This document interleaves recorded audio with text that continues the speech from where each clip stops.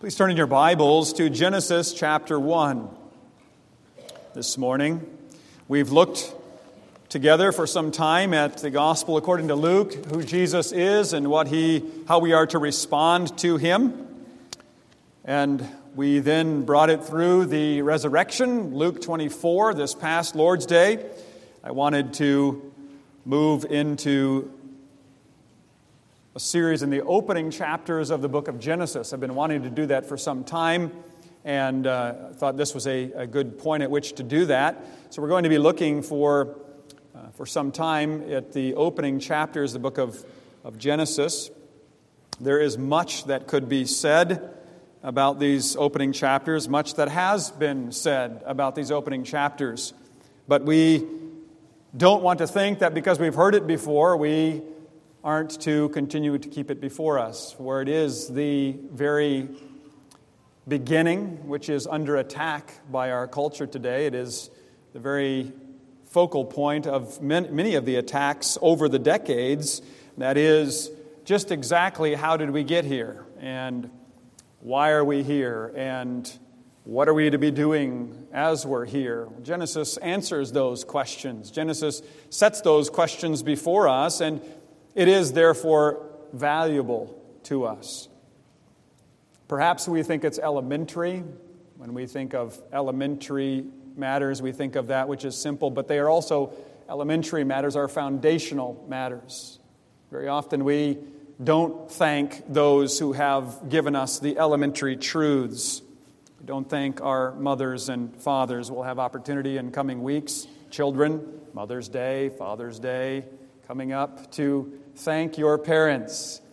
We don't think of what the Lord has done in giving us parents to lead us in those elementary truths. When's the last time you've thanked your kindergarten teacher, first grade, second, third, fourth, fifth grade teacher from elementary school? You think, well, what's so special about that? Well, those are foundational years. Those are the important years. Yes, we build upon that.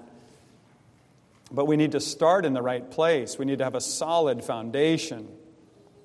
And above all, we give thanks to God for, as we're going to see, these elementary truths are received by faith. And therefore, we need to continually set God's Word before us and hear about these matters, that our faith might be strengthened, for it is exactly that which Satan wants to destroy, our faith. He wants to destroy the foundations.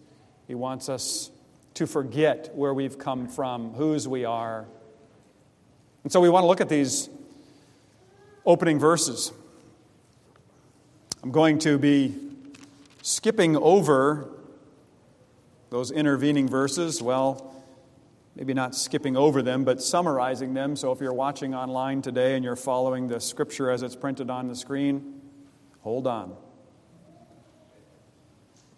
Genesis chapter 1, starting verse 1. This is the Word of God. In the beginning, God created the heavens and the earth. The earth was without form and void, and darkness was over the face of the deep. And the Spirit of God was hovering over the face of the waters. Then verse 3 talks about how God did so in 6 days. Day 1, there was light. And day 4 was the filling of that realm. So we have realm and we have fulfillment. We're not going to look at that today. We'll come to that. But just for summary purposes, light and then luminaries. Day 1, day 4. Day 2, we have sky, water, and then fish, fowl. Day 5, the realm, the filling. Then day 3, land and vegetation. Day 6, animals, humans. God said, and there was. God said, and there was. God said, and He made. God saw that it was good, and God said, and it was so.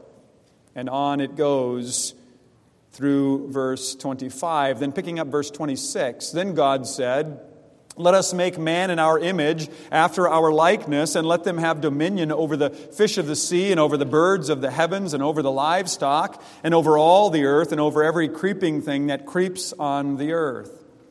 So God created man in His own image. In the image of God, He created him. Male and female, He created them. And God blessed them. And God said to them, "Be fruitful and multiply and fill the earth and subdue it and have dominion over the fish of the sea and over the birds of the heavens and over every living thing that moves on the earth." And God said, "Behold, I have given you every plant yielding seed that is on the face of all the earth, and every tree with seed in its fruit. You shall have them for food. To every beast of the earth, to every bird of the heavens, and to everything that creeps on the earth, everything that has the breath of life, I've given every green plant for food," and it was so. And God saw everything that He had made, and behold, it was very good. There was evening and there was morning, the sixth day. Thus the heavens and the earth were finished, and all the host of them. And on the seventh day God finished His work that He had done, and He rested on the seventh day from all His work that He had done. So God blessed the seventh day and made it holy, because on it He rested from all His work that He had done in creation. This is the Word of God. May He add His blessing to the reading and proclamation of it this morning. Dear congregation, I recently went to Ligonier Conference in Florida, as I've mentioned in weeks past, and the speakers were spending time looking at foundations. The title of the conference was Upholding Christian Ethics. How do we uphold right living? It used to be that when you said you were living ethically, it was synonymous with living biblically. Now, today, ethics, because it's not grounded in the Word of God, means all kinds of things. How do we live? How are we to interact with the world around us? Where do we go to find out about purpose and design and our response to the world? The world constantly coming up with all kinds of different sources of information, mostly out of their head, because that is what we are. We are those who like to create idols. And so the point of that conference was to come back to the Word and see what is the origin, what is the source. And, well, surprise, surprise, guess where we went in the Scripture? We went to Genesis many, many times. To Genesis, chapter 1, chapter 2. Foundations are important. Scripture says that the foundations are destroyed. What do we do? What can we do? Jesus said the same. Do not build on a faulty foundation, for when the storms of life come, when the great adversary comes, when Satan comes, what's going to happen? Those storms are going to knock you down. You can't stand against him. Not in yourself. Jesus said, build on that good foundation. And that foundation, of course, that He was talking about was the Word of God. We sing it, don't we? How firm a foundation, ye saints of the Lord, is laid for your faith in His excellent Word. What more can He say to you than He has said, and to you who to Jesus have fled? That firm foundation, where do we go as we look at foundations today? We come away from the sermon, perhaps. Maybe you'll come away from the sermon and say, well, I already knew all that. Good. Great. Thank your parents. Thank your teachers. And above all, thank God. Because it begins right there. In the beginning, God. And it is a matter of faith. You say to yourself, well, these elementary things, we won't forget them. It's like riding a bike, we say, right? When you ride a bike, once you've learned how to ride a bike, you never forget.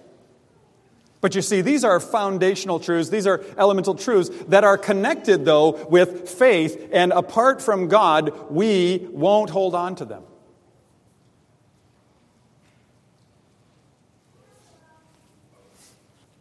What does it say about the origins of the world in other passages of Scripture? Psalm 33 says, by the word of the Lord the heavens were made, by the breath of His mouth all their host. In Hebrews 11:3 we read, by faith we understand that the universe was created by the word of God, so that what is seen was not made out of things that are visible. Did you catch the beginning? By faith. We understand that the universe was created by the Word of God, so that what is seen was not made out of things that are visible. Our lives must be oriented to the Creator God who was in the beginning and before the beginning.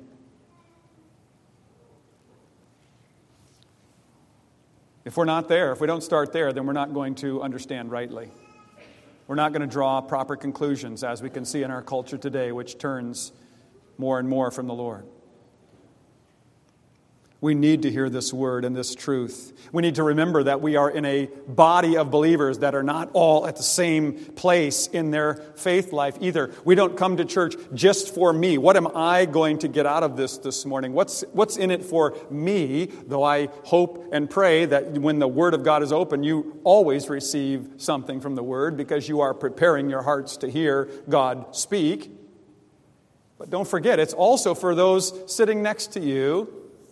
For your children who are sitting on the bus and sitting at the hair cutting place, the barber, salon, whatever it is, wherever you go, seeing things, hearing things, wondering, what is this all about? Beginning to ask those questions. Who am I? What is my purpose? How have I been made? These are basic questions. Foundational questions, and we want them to know. We want them to know how to answer those. Well, the foundational truth for all right understanding is God. How do we know how the world began, where it came from? Well, we can't know on ourselves. We weren't there. But there was one who was there. And He makes it perfectly clear at the opening of His revelation to the world. In the beginning, God. The everlasting one. Continually saying that over and over. We could look at various passages, Genesis 21 and Deuteronomy 33 and Psalm 90 and many other passages which speak about God being the everlasting one, revealing Himself that way, saying, I am who I am. I've always existed. We heard it in the call to worship, or the blessing this morning. The one who is and who was and who is to come, God, eternal, everlasting. The source of all creation. In the beginning, God. And in the beginning, God created. The earth is formless and void, tohu vabohu, for you Hebrew scholars. Empty, void, nothing. As R.C. Sproul used to like to say, he'd take out the Latin and say, ex nihilo nihil fit. Now I'm giving you all kinds of languages this morning, Hebrew and Latin. Out of nothing, nothing comes. Just a basic, fundamental, logical principle. If there is something, there must have been something before. What is that something? God says, I'll tell you what it is. I am. I have always been.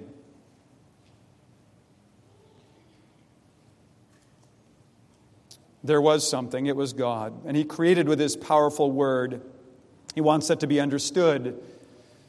I didn't read it this morning. I skipped some of those verses, but let me just do them rather quickly. Verse 3, and God said, and God called, and God said, verse 6, and God made, verse 7, and God said, verse 9, and it was so. God called, and God saw that it was good, verse 10, and God said, verse 11, and it was so, and God saw that it was good, and God said, verse 14, and it was so, verse 15, and God made, and God set them in the heavens, and God saw that it was good, verse 17, and God said, verse 20, so God created, verse 21, and God saw that it was good, verse 21, and God said, verse 24, and it was so, and God made, verse 25, and God saw that it was good. Then God said, verse 26, let us make man. And He created man in His own image, and God blessed them and said, and God saw, and He said, and it was so, and God saw everything that He had made, and behold, it was very good. That sounds pretty repetitive. That sounds like there's a point trying to be made here. And there is. God is the one who creates, and He does so with the creative word, and God said. The divine fiat, it's been called. When He speaks, His word is causative. It causes. It creates. We take pre-existing things and we put it together and we reformulate, or we see how things fit together and we call that create, but God speaks it, all of reality, into existence. Children, when you're working on a puzzle and maybe you're talking with somebody who's done puzzles before, quite often they'll give you this helpful advice. Start with the edge pieces. They kind of give the boundaries. They kind of give the focus of the picture. Well, that's what Genesis is. It's the boundary. It gives us the foundation as we begin to ask ourselves those questions of who we are, why we're here. When we don't start with God, we start in the wrong place and develop faulty way of seeing and processing what we see. Why is that? Well, Genesis 1 doesn't talk about that because we're not there yet, right? It's pre-fall. It's talking about what God has made, but it hasn't brought in the issue of sin. But we know about it because we've heard about Genesis 3, and we've heard about Romans 4 and 5 and 6 and 7. We've heard about these things. Here we're talking pre-fall, but we know why we don't see correctly without guidance. It's because of our fall into sin. Conceived in sin, needing instruction. The time that Moses was inspired to write the book of Genesis, what's going on in the nation of Israel? The nation of Israel surrounded by heathen nations, surrounded by other gods, surrounded by other ways of seeing things, right? The Canaanite gods had Baal, the Babylonians had Marduk, the Egyptians had Isis. There were other nations with other gods. The Mesopotamians had Ishtar. And the people certainly knew about these other gods, certainly knew about these other ways of seeing the world. In fact, they were, in many instances, we see it in the Old Testament, don't we, over and over again, they were mixing their worship of the one true God with worship of these other gods, thinking that they're just covering all their bases. But here in the very beginning, God says, Moses, I want you to write this down. I want the people to understand there is only one God, and this is how the world has been made. And this is what it looks like to live faithfully before Him. The book of Leviticus, which we don't often turn to, speaks about what some of the nations were doing surrounding them. Leviticus 18, 19, and 20 talk about how they're living in ways that were not according to God's decree, not in the way that God had designed them to live. Those are the big areas of Leviticus that we argue over today. Is that really still a sin? Oh, that's old, that's ancient, that shouldn't be something that we still talk about today. And yet it's right there. God says, no, this is how you're to live, and this is how you're not to live. He makes it very clear. Foundations. He says, don't live like that. And He says, don't be ignorant about what others do. Not that you go around looking for it, but you know it's around you, but you need to interact with it according to the truth. What has God said? Satan is continually trying to find a way to intimidate, imitate, and infiltrate, as one has put it. He's always trying to intimidate, to imitate, and to infiltrate wherever he can. We've got to know what God's Word says. What does He make clear? He makes clear that He alone is God. He made the world. He says about the idol gods in Isaiah 44, they're nothing. Isaiah 44, you can turn there, you can write this down and look at it today. Isaiah 44, verses 10 through 20. Who fashions a god or casts an idol that is profitable for nothing? Behold, all his companions shall be put to shame. The craftsmen are only human. Let them all assemble. Let them stand forth. They shall be terrified. They shall be put to shame together. The ironsmith takes a cutting tool and works it over the coals. He fashions it with hammers and works it with his strong arm. He becomes hungry and his strength fails. He drinks no water and is faint. The carpenter stretches a line. He makes it out with a pencil. He shapes it with planes and marks it with a compass. He shapes it into the figure of a man with the beauty of a man to dwell in a house. He cuts down cedars, or he chooses a cypress tree or an oak and lets it grow strong among the trees of the forest. Plants a cedar and the rain nourishes it. All of this is dependence. All of this speaks of dependence. What he's doing here is he grows weary. He grows tired doing this. He spends a lot of investment, a lot of time to make this God just the way he wants. And guess what? It's made in his own image. It looks just like him. And then he takes it, and half that he's carved up nicely, he bows down to. The other half he throws into the fire, and he doesn't think anything odd about that this is kind of silly, that one part is divine and this other part is just throwaway.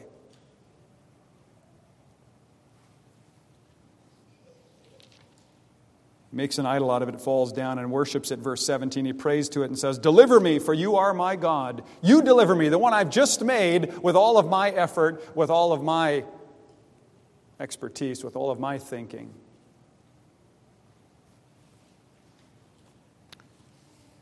And then God says this, "No one considers, nor is there knowledge or discernment to say, half of it I burned in the fire. I also baked bread on its coals. I roasted meat and have eaten. I shall make the rest of it an abomination. Shall I fall down before a block of wood? He feeds on ashes. A deluded heart has led him astray, and he cannot deliver himself or say, is there not a lie in my right hand?" It's all a lie. It's a figment of my imagination. I'm investing power in this thing which I have made that serves me, that follows me. It's about me. I want to worship me.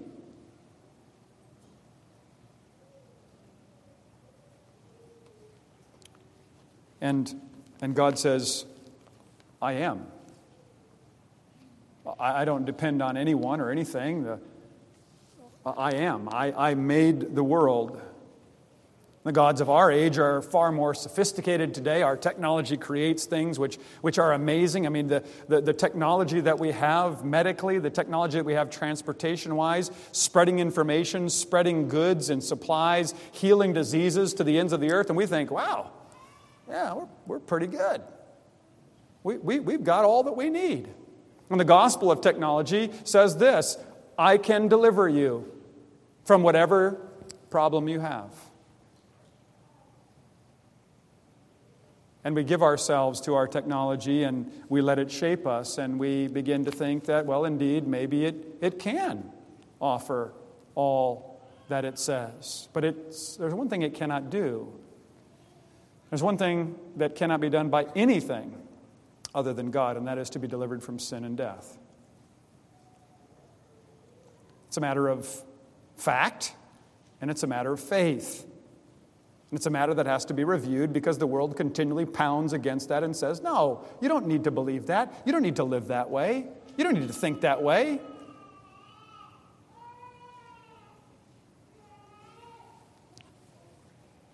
We need God to help us know the truth, to believe it, and to live rightly in light of it. Right knowledge, Scripture says, begins with knowing and believing in God. We believe that we might understand, I believe is how Augustine put it. We have certain needs in our lives. We often talk about what are those needs, what drives us. I was listening to a presentation not so long ago where the speaker said we have 5 core needs. I'm not going to look at all 5 of them, but just list them. Security, who can I trust? Identity, who am I? Belonging, who wants me? Purpose, why am I alive? And then fifthly, competency, what do I do well? Well, the list reveals something about us. It reveals that we're needy. It reveals that we know that there's something that we need from outside of ourselves. Whether or not we accept that and acknowledge that, whether or not we want to go there to the full extent to say, you know what, I'm going to have to depend on someone. It reveals that we are needy. We feel incomplete, and the Bible tells us why. It tells us that sin has separated us from our Creator. Sin blinds us, however, to God as the answer for our foundational needs. To be somewhat redundant, we come to the beginning Again, we know that God existed at the beginning of the world. We know that He's above creation, not dependent on it. Creation depends on Him. It's by His powerful word that all is upheld.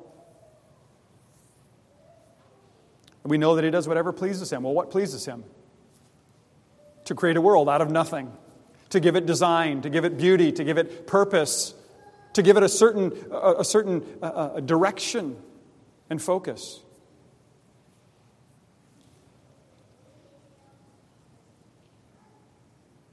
He's pleased to make the world out of nothing for His glory, and He's pleased to rescue the world out of sin's curse by His powerful word, the Word who was in the beginning, that is Jesus, as John puts it in John 1. We could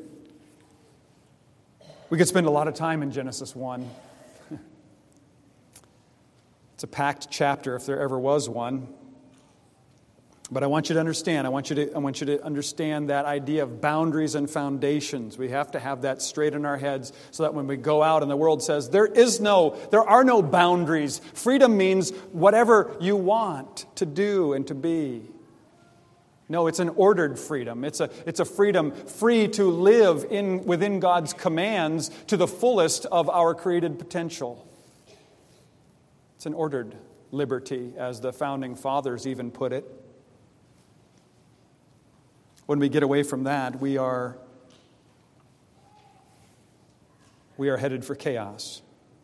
We learn about the origin of humanity. Man was made in God's image, and He explains where He placed man geographically in the garden, hierarchically, a little lower than the heavenly beings, crowned with glory and honor, given dominion over all of His creation. That entails some things. That entails us to think about responsibility and relationship. There's responsibility. There's relationship. We're told that the Lord God spoke to the man and the woman, giving command, giving foundations for meaning and rich living. Verse 28, He spoke to them, commanding them what they were to do.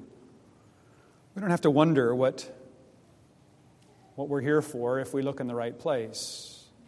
We don't have to wonder what we're here for if we submit ourselves to the Word of God.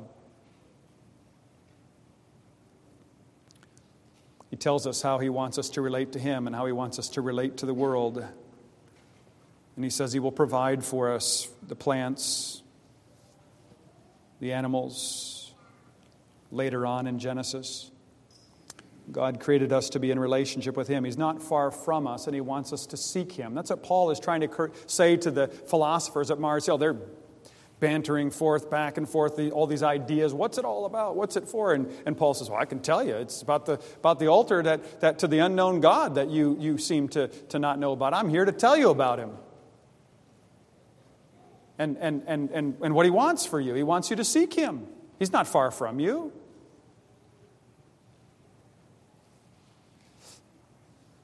Try that on the State University campus today. You'll get attacked like Paul.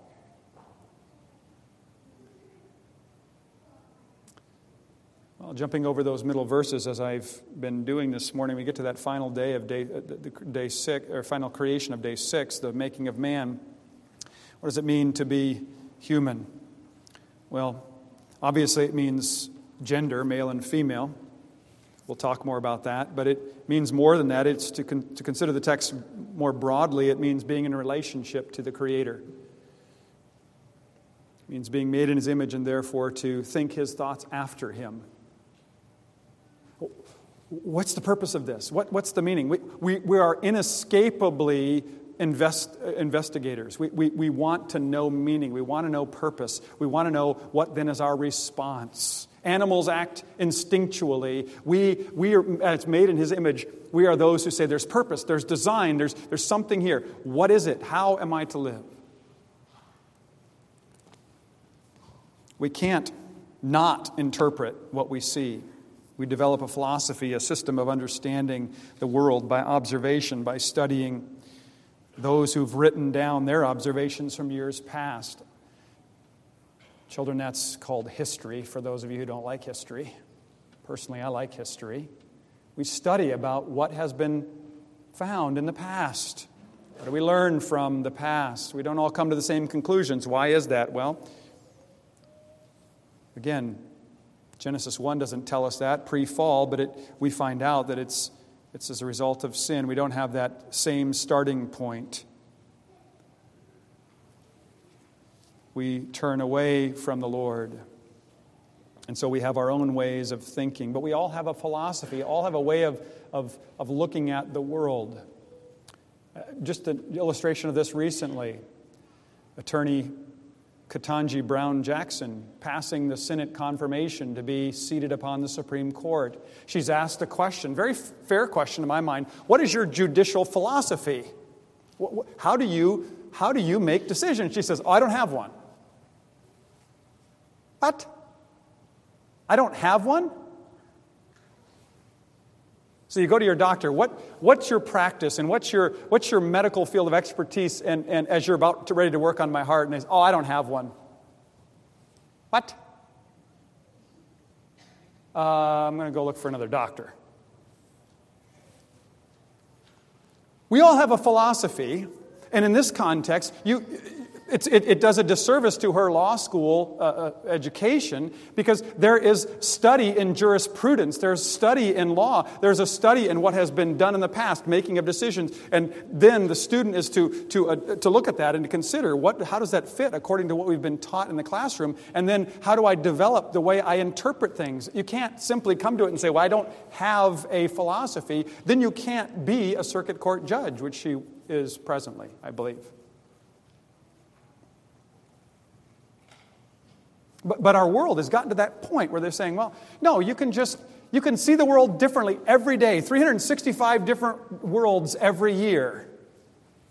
What? We've lost our minds. Because we've thrown the boundaries out. We've taken the puzzle, thrown the pieces on the floor and said, I don't need to find the edge pieces. I just pick one up every day, slap it on the fridge and say, that looks good. But we don't have the whole picture. Who are we kidding? Ourselves.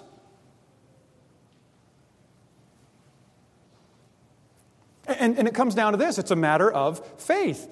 There's no denying that. No one's going to deny that. The Scripture says, by faith we believe this. Because we weren't there in the beginning. But we understand, as we learn about God, that He is faithful, that He can speak only truth, that He is telling us the way things are.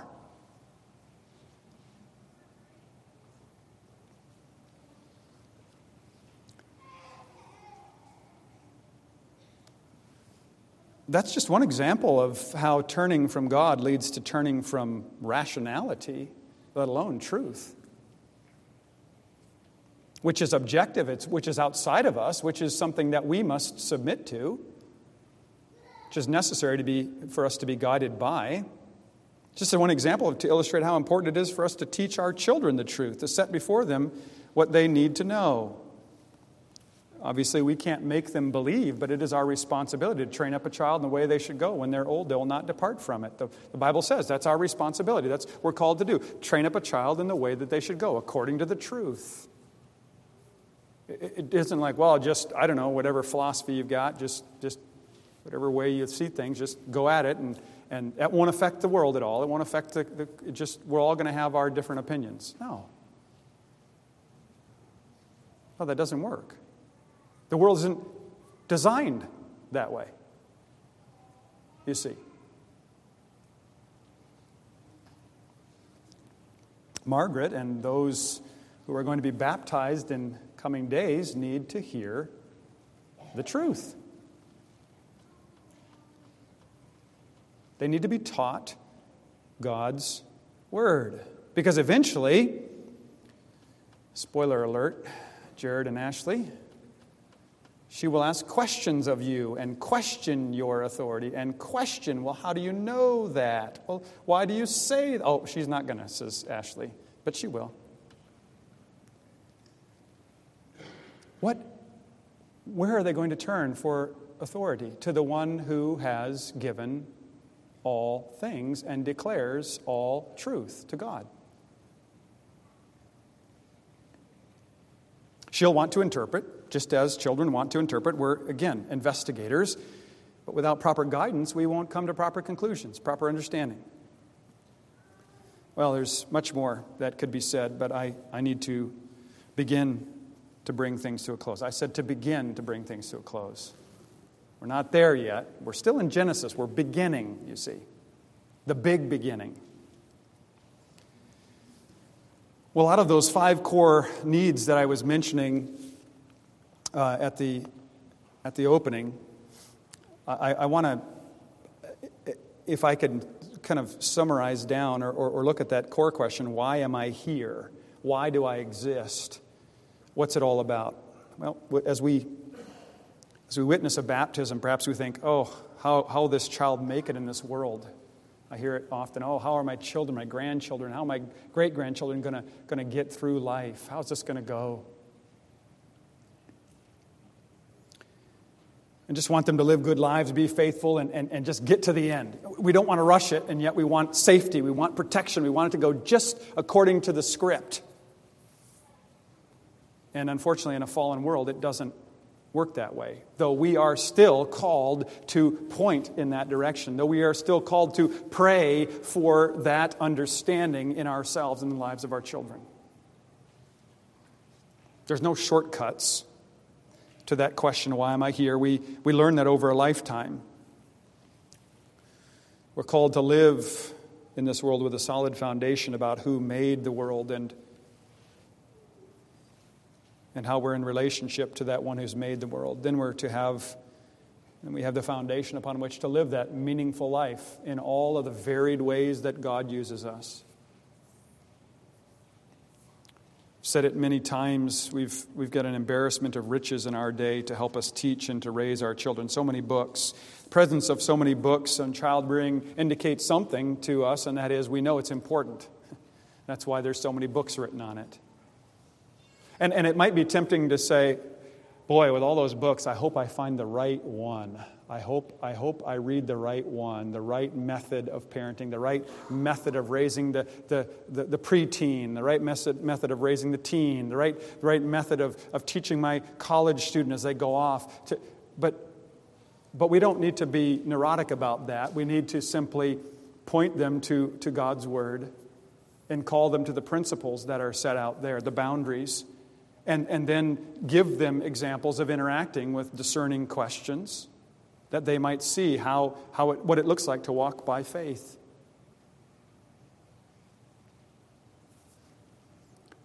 What is needed is that God would be working in our lives, and the lives of our children for His glory and by His Spirit.